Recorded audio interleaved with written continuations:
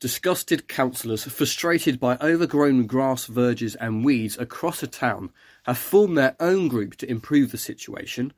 A long-standing air quality control zone could be removed within the next 2 years after road layout changes led to significant improvements, and tributes have been paid to a colourful and lovely woman who always had a smile on her face following her death. I'm Cameron Reid, and this is your daily news update from Suffolk News. Up first, disgruntled Newmarket Town councillors, frustrated by overgrown grass, verges and weeds across the town, have formed their own group in a bid to try and get some action to improve the situation.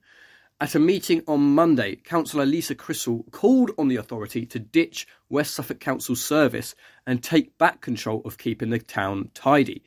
Residents throughout the town have been complaining that parts of it are now jungle-like.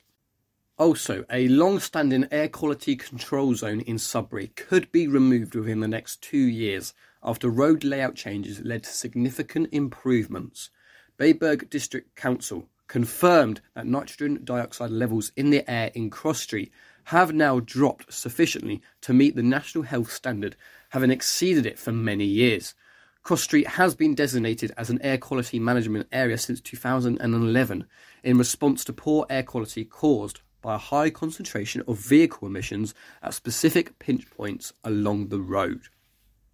And finally, tributes have been paid to a colourful and lovely woman who always had a smile on her face following her death. Well loved by many in her area, Valerie Talbot from Bury St Edmunds died aged 65 on the 5th of May. Born and raised in Suffolk, she was a familiar face to many and more recently became a fundraiser for Ipswich-based St Elizabeth Hospice. Well, thank you very much to all of you for listening. That is everything for today. Don't forget to follow Suffolk News on Facebook, Twitter and Instagram, and make sure to listen on Spotify and Apple Podcasts too.